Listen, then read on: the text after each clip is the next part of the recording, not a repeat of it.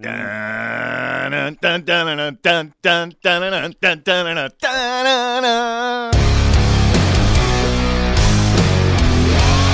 listening to Halford and Bruff.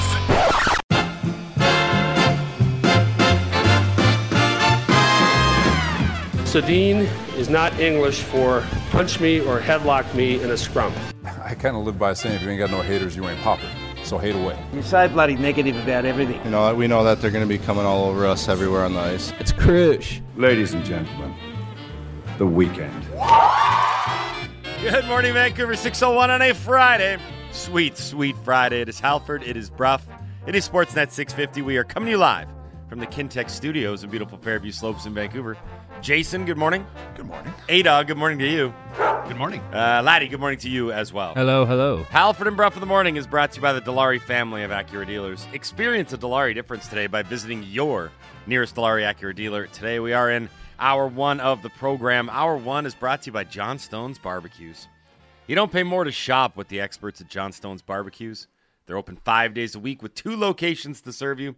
Visit them online at johnstones.com. We are coming to you live from the Kintec studio. Kintec Footwear and Orthotics, Canada's favorite orthotics provider, supported by over 2,500 five-star Google reviews. Find your perfect fit at kintec.net. It's Friday. We got a show. We got guests. That guest list begins at 6:30. You heard him in the intro.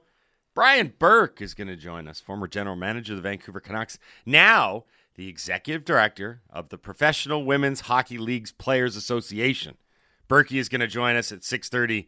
These are busy days for the PWHL. I'm going to have to get that acronym right because it's a new one for me. I almost called it the PHWL. Okay. That would be You're wrong. not great with those. Yeah, we'll talk to Burke about women's hockey, what it needs to be successful, all the things on his plate right now, and I'm sure we'll find some time to ask him about his time with the Vancouver Canucks. I was thinking, you know what, maybe a good question to ask Burke would be about the captaincy, because I think Burke was there when they went from Messier as captain to Nazi as captain. I believe you are correct. So maybe something he remembers about that and the importance of it for a hockey team. Brian Burke at 6:30 is going to join us on the program. 7 o'clock, Dara O'Brien's going to be joining us on the program. He is a very funny man, Irish comedian. He is in Canada starting September 5th. He's going to go across the country touring before ending up in Vancouver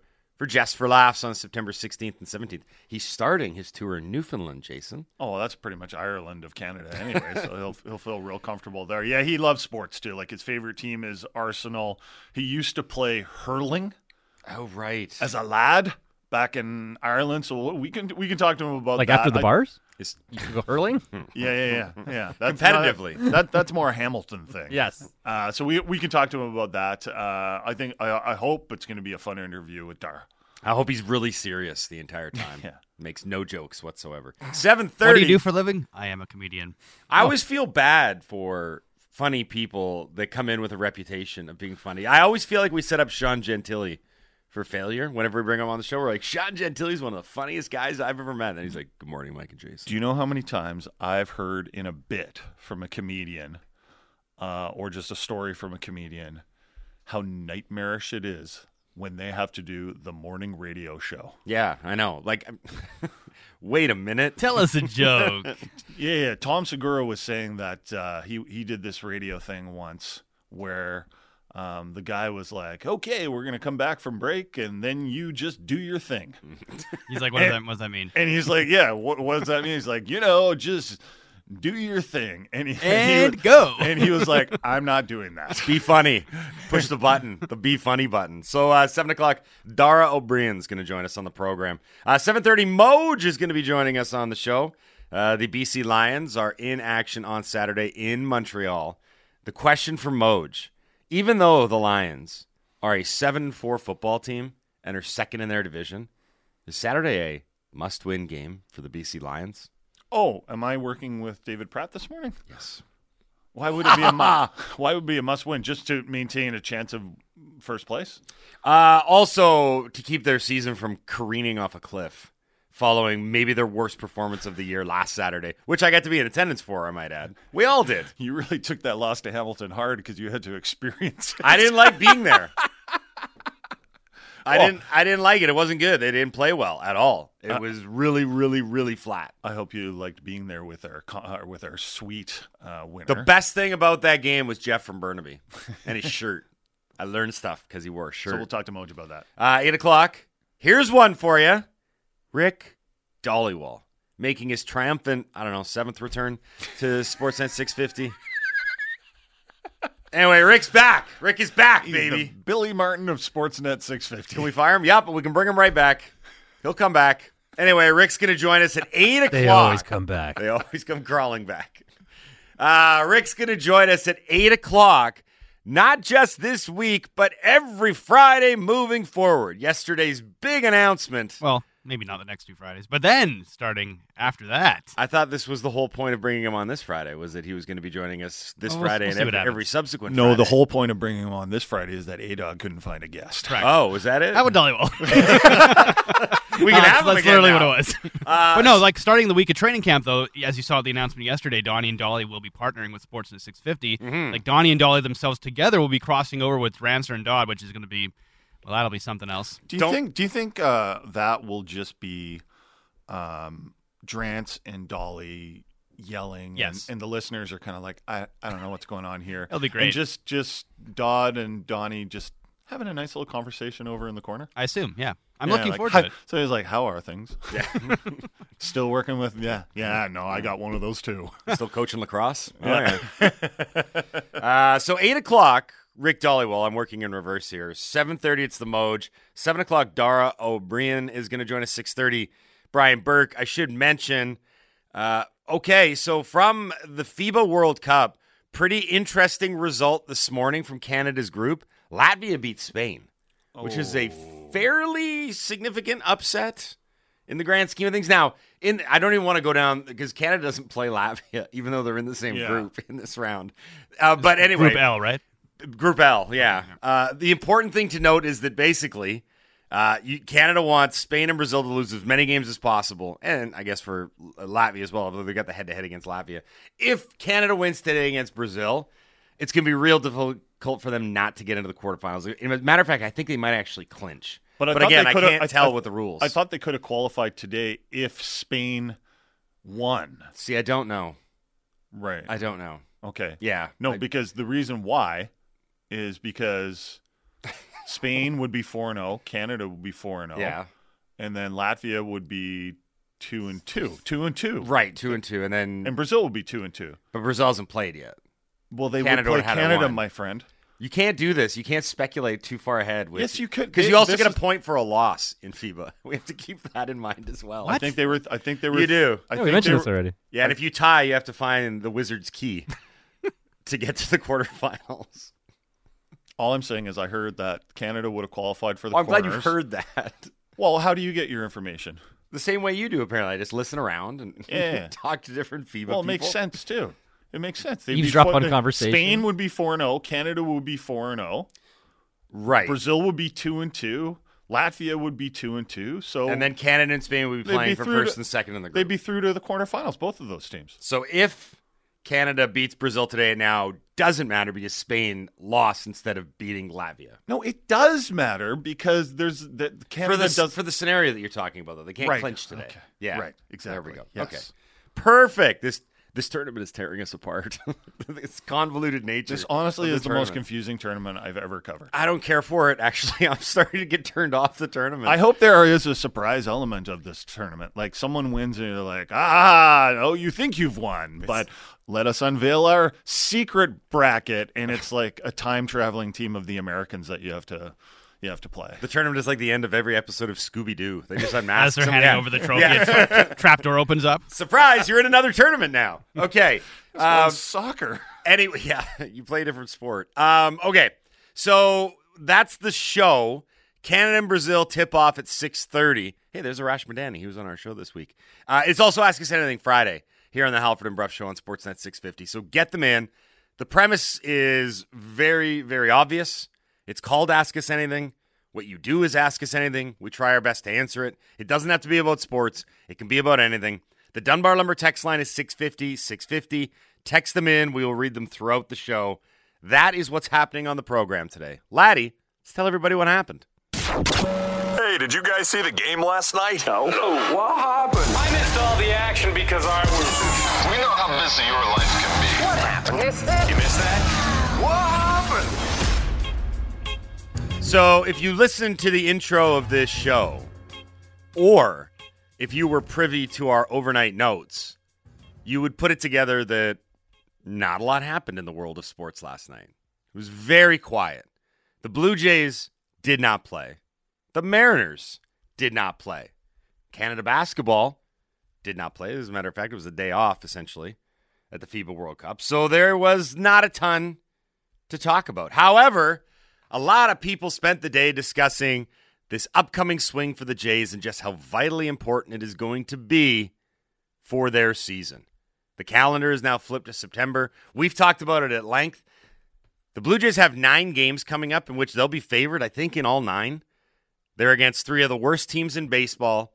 And I think it's fair to suggest that they need to go, at a minimum, 7-2 over the next 9 games if they're going to make the playoffs. I actually think they need to go 8-1 or 9-0. Here now, Sportsnet's very own Dan Shulman, the play-by-play voice of the Toronto Blue Jays, talking about how these games aren't just important, they're basically playoff games for Toronto. I think it's almost playoff baseball. I mean, and this is the position they're in, being 2.5 out of a playoff spot. So if it was a month earlier, I would say no.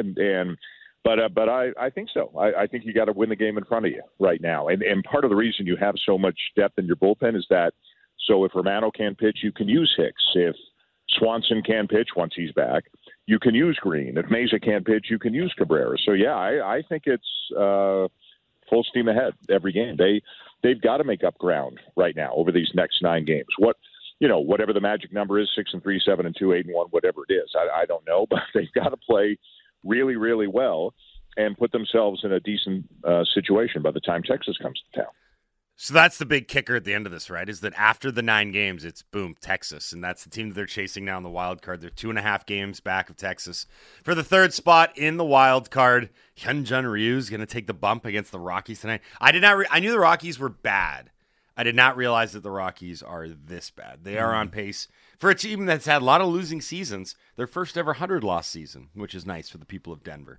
So the Jays now, I don't know. I'm on it. Honestly, I think you have to go 8-1 or I mean, it's tough to say you have to win every single game because that's baseball. Yeah, but it's so unpredictable. I mean, they knowing this Jays team and how weird this Jays team, and Laddie and I, after our Oppenheimer date, I wanted to ask you about that. We were talking about a lot of questions. Talking about the Jays. And I was ranting a lot. Yeah, he was ranting. So one of the things was, what was the one thing that you couldn't believe statistically about the Jays? Because I was saying how we started out saying how this team has actually had some like they're having a remarkable pitching season this year, and that could theoretically be wasted. And a couple of years ago, they didn't make the playoffs with that crazy run differential when the offense was so good. So they're going to have potentially 1 year where they don't make the playoffs when they should have, based on their run differential and their offense. And then this year, with the pitching that they were getting, and they're not going to make the playoffs. It's a very frustrating team to be a fan of. I'm not as hardcore a fan as I used to be, and certainly not as much as Laddie is right now. But if they go through this next stretch and they play 500 baseball, it's going to be infuriating for the fans. Now, is it over then? Pretty close. But knowing this team, how unpredictable this team, watch them catch fire against the teams that they've struggled against all year in the AL East. Right? This is an unpredictable baseball team. Since what happened is kind of light for content and it is Ask Us Anything Friday, I will now ask you both for a thorough and detailed review of Oppenheimer. You guys went to see it together. You did not invite me. I'm a big Oppie guy. I would have loved to have seen Oppenheimer. There's no way you would have gone with us. No chance. We've asked you out for things before, and you've always said you got a thing, and you don't even say what it is. So Laddie and I went out to Riverport in Richmond, and we watched it on the big, I call it the iMac screen. Okay. Is it not an IMAX screen? It's an iMac. the Ian McIntyre screen. IMAX screen. The IMAX They named it screen. And it was very good. It was very loud. Christopher Nolan, I don't know if does he have a hearing problem or something? Because like every one of his movies, and I noticed this in what was that movie? Tenet. Was that loud? Tenet, not Tenant. Tenet. Tenant's a different one. It's about the rental market. Yeah, it was super loud and like these very aggressive sounds on your ears. I actually did once plug my ears. It was that loud. And Laddie and I were joking afterwards that we should have brought those. Those things that babies wear at hockey games? Yeah, the loud cupped. They look like headphones, but they're not. They're like protective headphones. Like the people on the runway that they work on the planes. They all like wear construction workers. Earmuffs, you mean? Earmuffs. Yeah. Yeah, but I don't think the construction worker guys called them like, hey, Frank. Yo, pass me my earmuffs. Give me my earmuffs. They're probably just like, what are ear guards? They are called earmuffs. Hearing protection. Hearing protection. Regardless. Safety earmuffs. No, not my fashion earmuffs, my safety earmuffs. So it was very good. And one thing that Laddie and I were laughing about afterwards was that they did not even attempt to explain any of the physics involved in it. That's a good call. Because they were like, these people are too dumb. Well, putting the marbles in the glass jar was a pretty good analogy of like what that is not explaining the physics. That's like kindergarten level. That is not. The marble goes in the jar. Well, that's what you got to do, though, right? And so the audience is like, "Oh, okay." They didn't do but that was they had to enrich the plutonium. Yeah. They didn't go into the details. You're saying. No, they didn't go into the details of how the big explosion comes. They didn't even people would just check out if they did that. Well, yeah, that's the whole joke I was making. Like they didn't even try to attempt it. Yeah, because it was too complicated. So, why I'm bringing this up, our Irish guest, Dara O'Brien, studied theoretical physics at university, which is what Oppenheimer did. He was a theoretical physicist.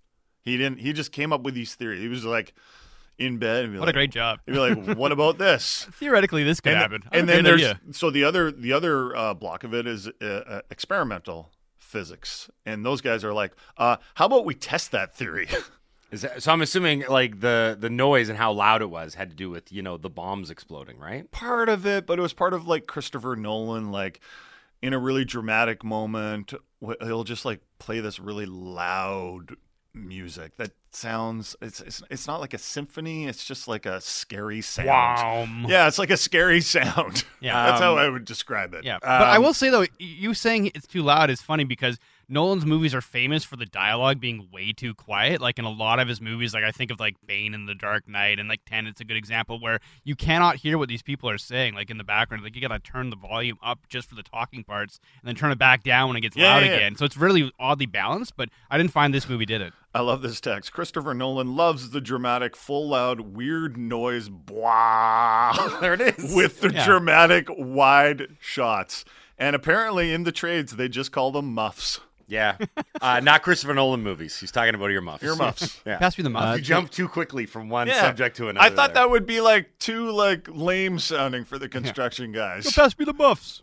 Get your own muffs. Now that I hear it, you know what? Now that I hear it, it works, actually.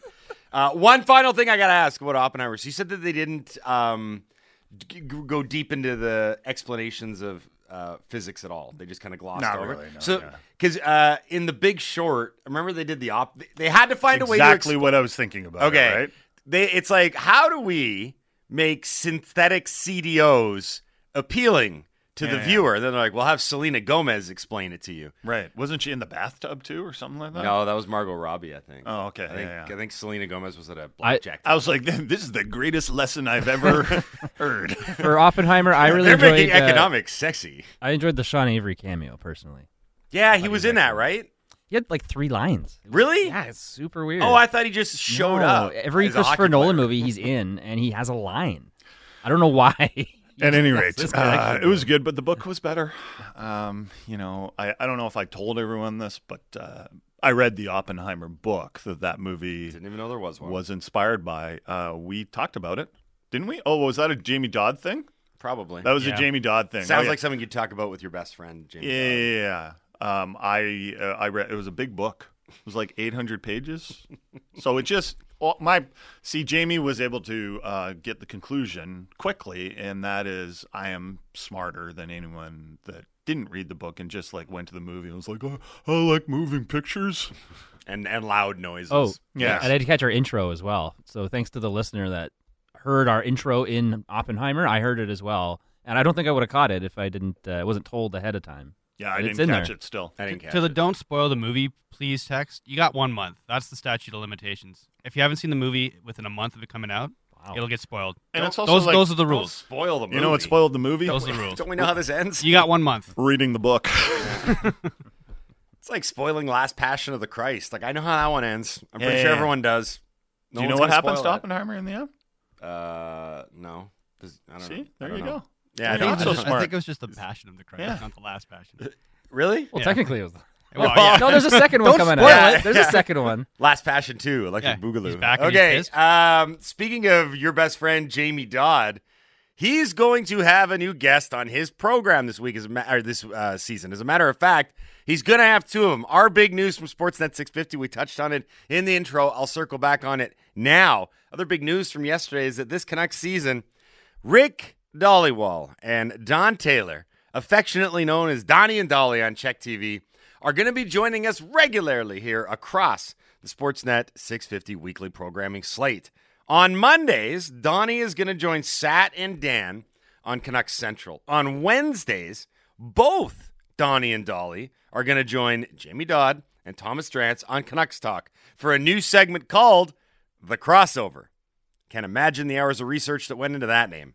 Friday, Rick Dhaliwal is going to join us on a weekly basis for all the latest Canucks news and rumors. So 3 times a week, they will be airing on our station. Very excited to have them back. Very excited to have Rick back and getting him as a regular guest on our show. And he will be joining us today at 8 a.m. And hopefully he's got some news and nuggets. Yes. I'm excited for this too. I think it's great that Rick is back in the fold. He is not only a guy who's plugged in with agents, also he has sources within the Canucks, I know, and he's kind of a fun guy, right? He's Rick. We all know that at any moment he could mispronounce a name. Mm-hmm. Like, that makes it exciting. You're on the edge of your seat the entire time. Can you imagine what it must be like for Rick to live through that? Difficult, I would imagine. Yeah, like he's on the radio, and at any moment, he knows that he's not just like might make a massive gaffe, probably will. Yeah. The odds are stacked in the favor of the gaffe. Yeah. That it's going to happen. I would also like to add that we will try and implement some sort of like, let's catch Rick with a funny text type thing. If you want to have a clever name that he might not be able to pick up on, or a complex name that he will butcher in trying to pronounce, feel free to send him in. 650-650. It's the Dunbar Lumber text line. We got a bunch of texts into the Dunbar Lumber text line. Ask us anything. Did Bruff sit by himself at the movie to avoid Laddie talking to him during it? Did he ask for subtitles to be turned on? Number one, I don't like the subtitles when the language is my own. I don't understand why people do that when they watch Netflix and have the subtitles on. It's annoying. And I actually did leave a buffer seat between Laddie and I. That was because of the smell more than anything else. Really? A buffer seat? Wow. I left a buffer seat between. There was no one in the theater. Yeah, there was like 15 people in the theater. I wasn't going to be like, I'm just going to sit right here with you, pal. He's got his arm So I left a buffer seat, and then halfway through the movie when Laddie was still chomping on his popcorn, only guy I know that eats it one popcorn at a time. One kernel at a time. He was like, serial killer behavior, bud. There's another one for Greggy. And here's another one for Greggy. Jason was sitting there just clapping the whole time. It was so weird. He had his hands together and he was just doing little mini claps when big moments happen. Brian Burke is going to join us next. We'll talk about the new women's league, why this league will hopefully be successful, won't have the politics and drama of the previous leagues. We'll maybe get Berkey to tell us an old story about his time in Vancouver. You're listening to the Halford and Bruff Show on Sportsnet 650. Missing the Canucks? Subscribe to the Canucks Central podcast and get alerts for breaking news episodes. Daily shows return in September.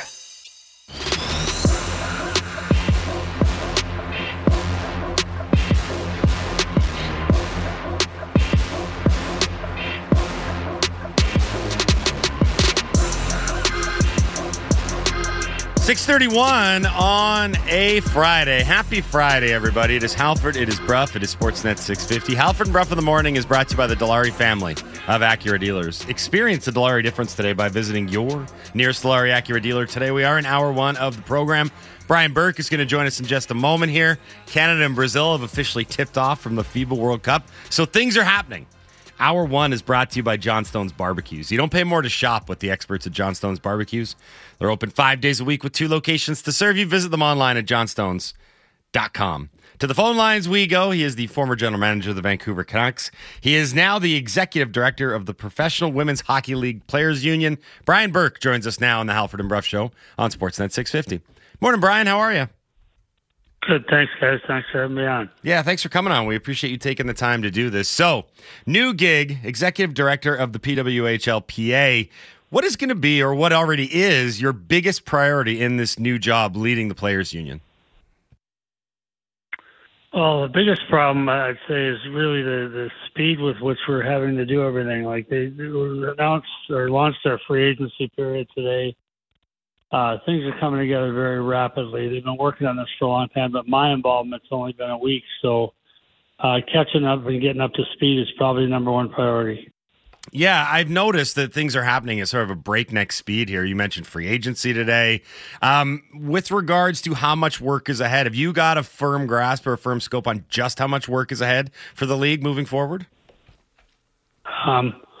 Oh, yeah, guys. I got a real firm grasp on everything.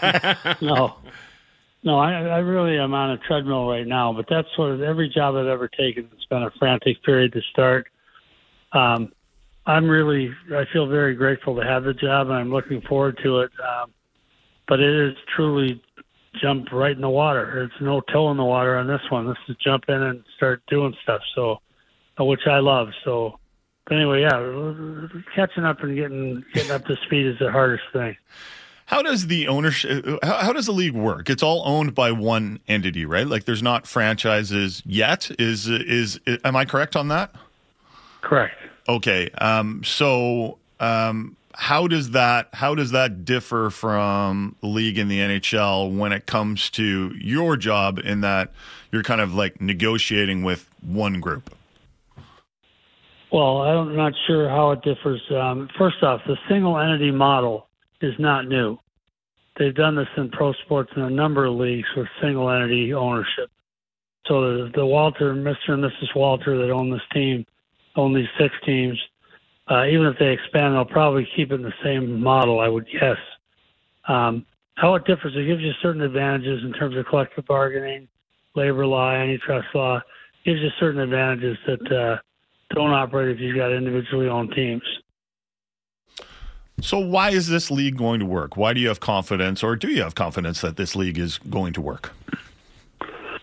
Well, first off, I'd be a pretty poor executive director if I told you I didn't. That'd be a good start. No, I think there's a couple of reasons. The reason pro hockey with the women has not done well, but the differences in this one would be, in my mind, number one is it's united. There's always been multiple leagues trying to survive, and that's not a good model anywhere. So we're united. We've got one league, and all the best players in the world, maybe a few Europeans might join us, but all the best players in the world will be playing here right away. So number one, you got a huge advantage over all the other competitors that came before us. Number two, you've got a unified ownership model, which I just mentioned, and these people are deep-pocketed people that really love hockey. They've been involved in women's hockey for several years before this, and that's exciting by itself. But number 2, 3, and 4, 3, 4, and 5 would be it's properly funded, it's properly staffed, and the facilities are properly sufficient. So they're dealing like, I remember when I was a season ticket holder when I worked in Calgary.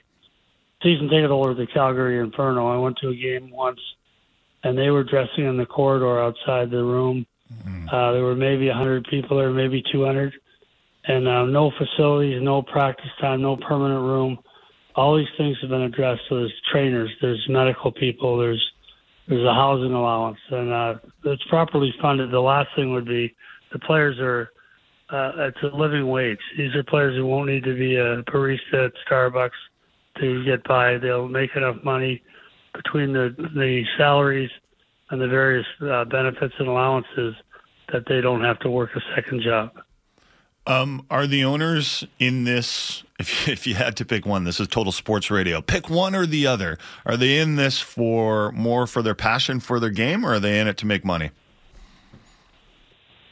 Well, I think initially it's certainly passion, because no one's going to make any money in a hurry, as far as I can see. Now, a lot will depend on how the markets respond and how well we do as a new league, like selling tickets and sponsorships and all that. A lot will. The NHL is going to play a prominent role. That remains to be seen how prominent. But I think they're in it for initially because they love hockey and love women's hockey specifically. But, yeah, long term, I think they want to break even and make some money. I think everyone does. Mm-hmm. What is you kind of touched on this a little bit, but what is currently the relationship between the PWHL and the NHL? Well, the NHL has been very supportive of women's hockey, but they were unwilling and unable to get involved really substantially as long as there were more than one league. Like, how do you back one league up over the other and get an antitrust suit? Mm-hmm. So they stayed on the sidelines correctly, in my mind, but to the detriment of the funding of the sport. And they've come forward with a whole bunch of ideas where they can help us tremendously grow this game and grow the pro women's game. So I think they've been a big help already based on the drawing board plans I've seen, and we count on them to continue to be. But we've got to do this. You guys know this. You're shaking your heads. You've seen this in other sports. We've got to do this on our own 2 feet. Mm-hmm. What would the NHL's interest be in helping the league? Well, for example, they started doing this. You remember when Kendra Coyne Schofield had her magical fastest skater approach and the skills? The league has, since that time, has put women into the skills competition every year. That's not a small thing. Mm-hmm. There's talk of adding an outdoor game. So if they're going to do a Heritage Classic or a Winter Classic, let's say it's Boston and Toronto, why wouldn't the women play before? So there's lots they can piggyback on of things we do. They're talking about playing neutral site games. So they could, in markets where we don't have women's teams for this year, let's say a market like Pittsburgh or a market like Columbus, why couldn't they play a game there with two of our existing teams? So they're talking about lots of things. The league is very creative and very supportive, and I'm convinced we can come up with a whole bunch of stuff that works. Brian, why have you been such an advocate for women's hockey over the years? Well, I love it. I mean, I love the game. I think the women are tremendous athletes. I said this before, that if the women had developed as quickly, if you compare how quickly the women have developed, so if you look at a 25-year period from Nagano to now, say roughly 25 years, and look how much the men have developed in that time. The women have gone past them and then some. They developed at a much quicker rate because they finally got some coaching and some facilities and some fair ice time, and they've come on much quicker, I think, than almost any other sport. So to me, I fell in love with it really in Nagano. I'd seen women's hockey before that, but Nagano was my first chance to watch it, and I've watched it ever since. I've got players that I've developed great relationships with and friendships with. So to me, it really is truly this is a labor of love. I love the game, and I think it's really underserved to this point, and the future is so bright for women's hockey. Is the typical ticket buyer a woman? Like, are there women, little girls at these games? Is that who you're targeting? Or, because you don't want to ignore the male side of the market too, but is that the market that's been underserved? Well, there were 92,000 people watching a volleyball game at the University of Nebraska this past week. 92,000. It's an all-time record for a women's sporting event.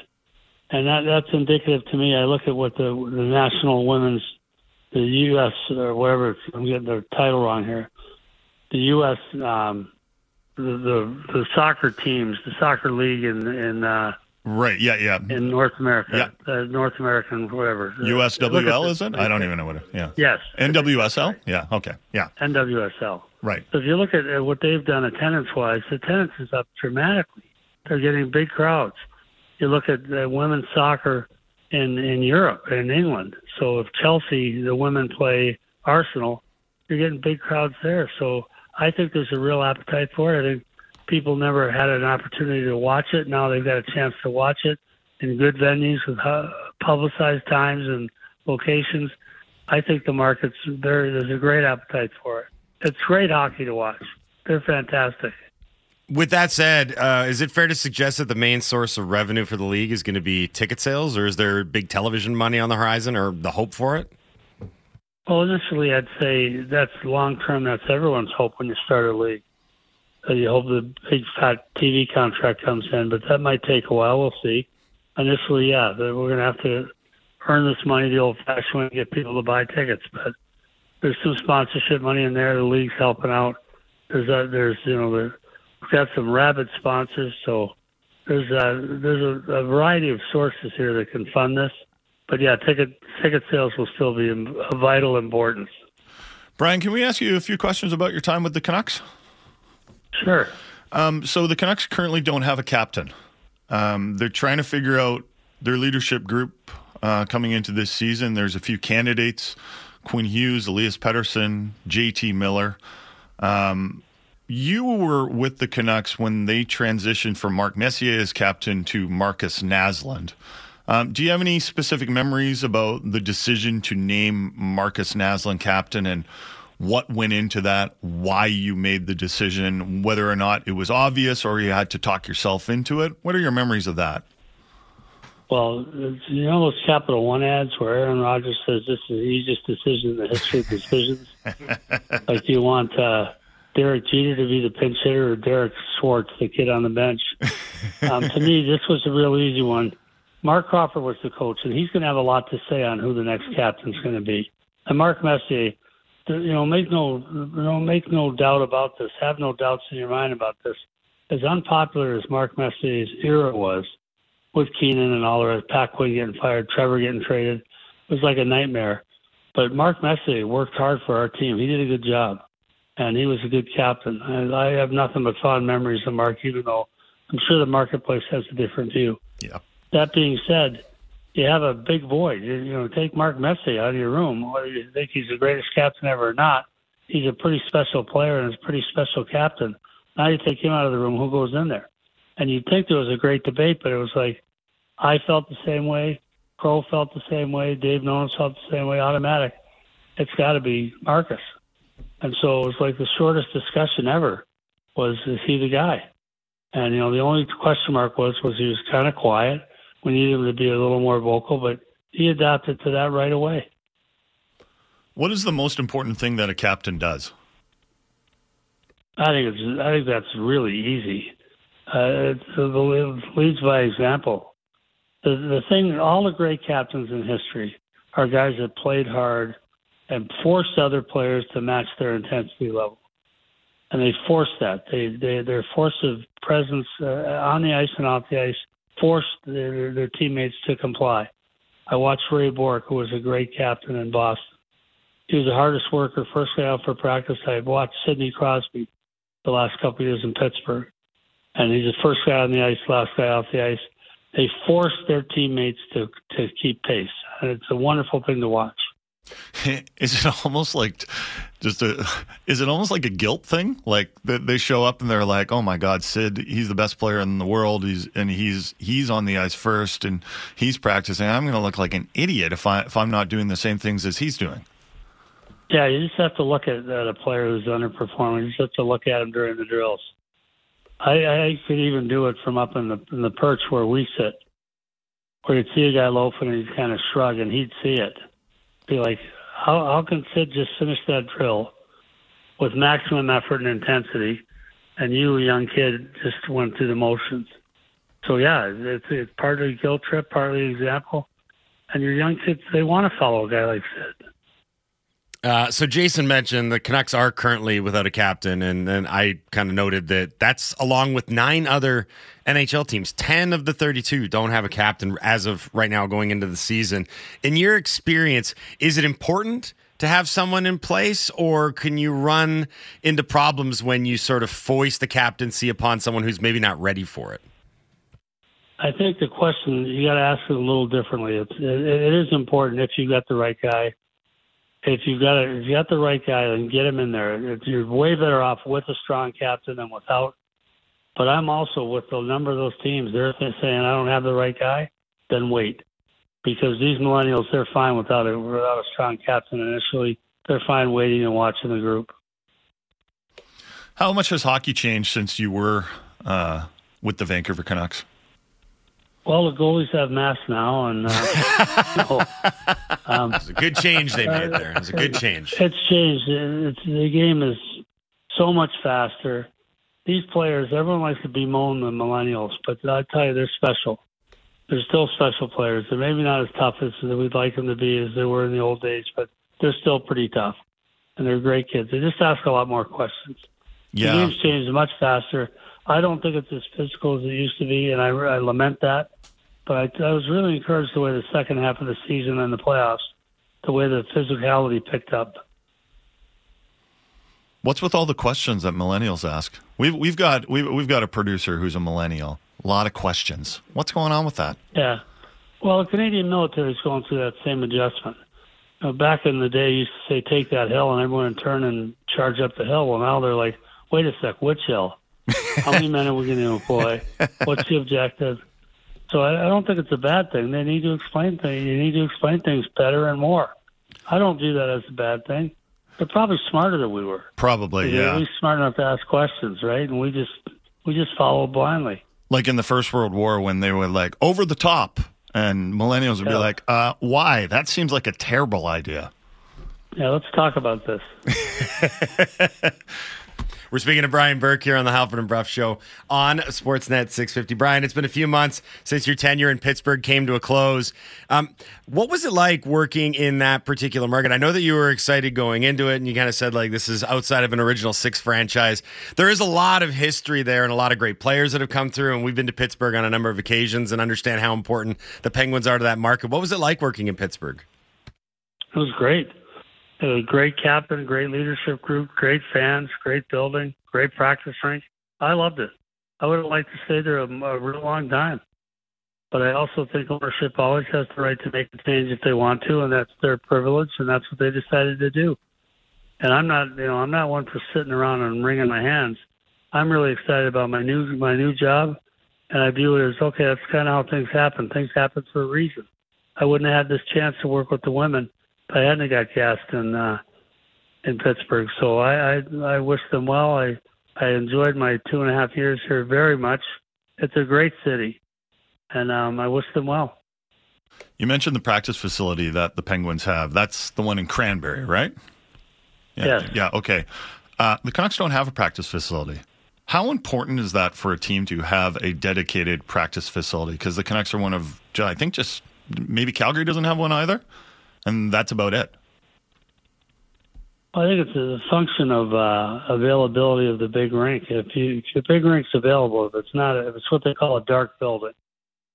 So if you're in a building like Madison Square Garden is busy all the time, but there are other buildings that have low concert traffic and low alternative date traffic. They're called dark buildings. So if you got a slow building or a dark building, and you can practice. Like when we were with the Canucks, we practiced at GM Place almost every day. We went to, when I first got there, we went to 8 rinks. And after that, we'd go to one of the community rinks or whatever. But it was a minimal intrusion. It wasn't very difficult. Same thing in Calgary. Calgary, we skated at the Saddle Dome almost every day. Mm-hmm. So whether you need a practice rink or not is a function of how busy your building is. If your building's not that busy, you don't need a practice rink. Hey, Brian, this was great. Thanks for taking the time to do this today. We really appreciate it. Congrats on the gig and best of luck moving forward with the league as it continues to move forward at a breakneck pace. Great. Thanks, guys. Yeah, thank you. We appreciate it. That's Brian Burke, the executive director of the Professional Women's Hockey League's Players Union, former Vancouver Canucks GM, as well here on the Halford and Brough Show on Sportsnet 650. When he talks about it was so obvious to make Marcus Naslund the captain, that's kind of what I wish the Canucks had right now. A layup of a choice? Just an easy question. And I wonder if it's... some people out there might think it's obvious. Right? Let me make this guy, some people will say it's obvious JT Miller should be the captain. It's obvious Quinn should be the captain. I don't think it's particularly obvious for anyone. So if it's not obvious, maybe the best way to do it is to go through this season and then determine it. Yeah. Like you've got the full season with Tocchet you've challenged the leadership group already, right? You've said, all right, Petey, Hughes, JT, whoever else you want to bring in there, you've challenged that leadership group. It might be nice to just see how it evolves, how they do at those leadership jobs, right? You give them all an A, and then I'm not going to say it's a campaign, but maybe a campaign. See who wants it. See who steps up in those situations and does lead by example, like Burke said.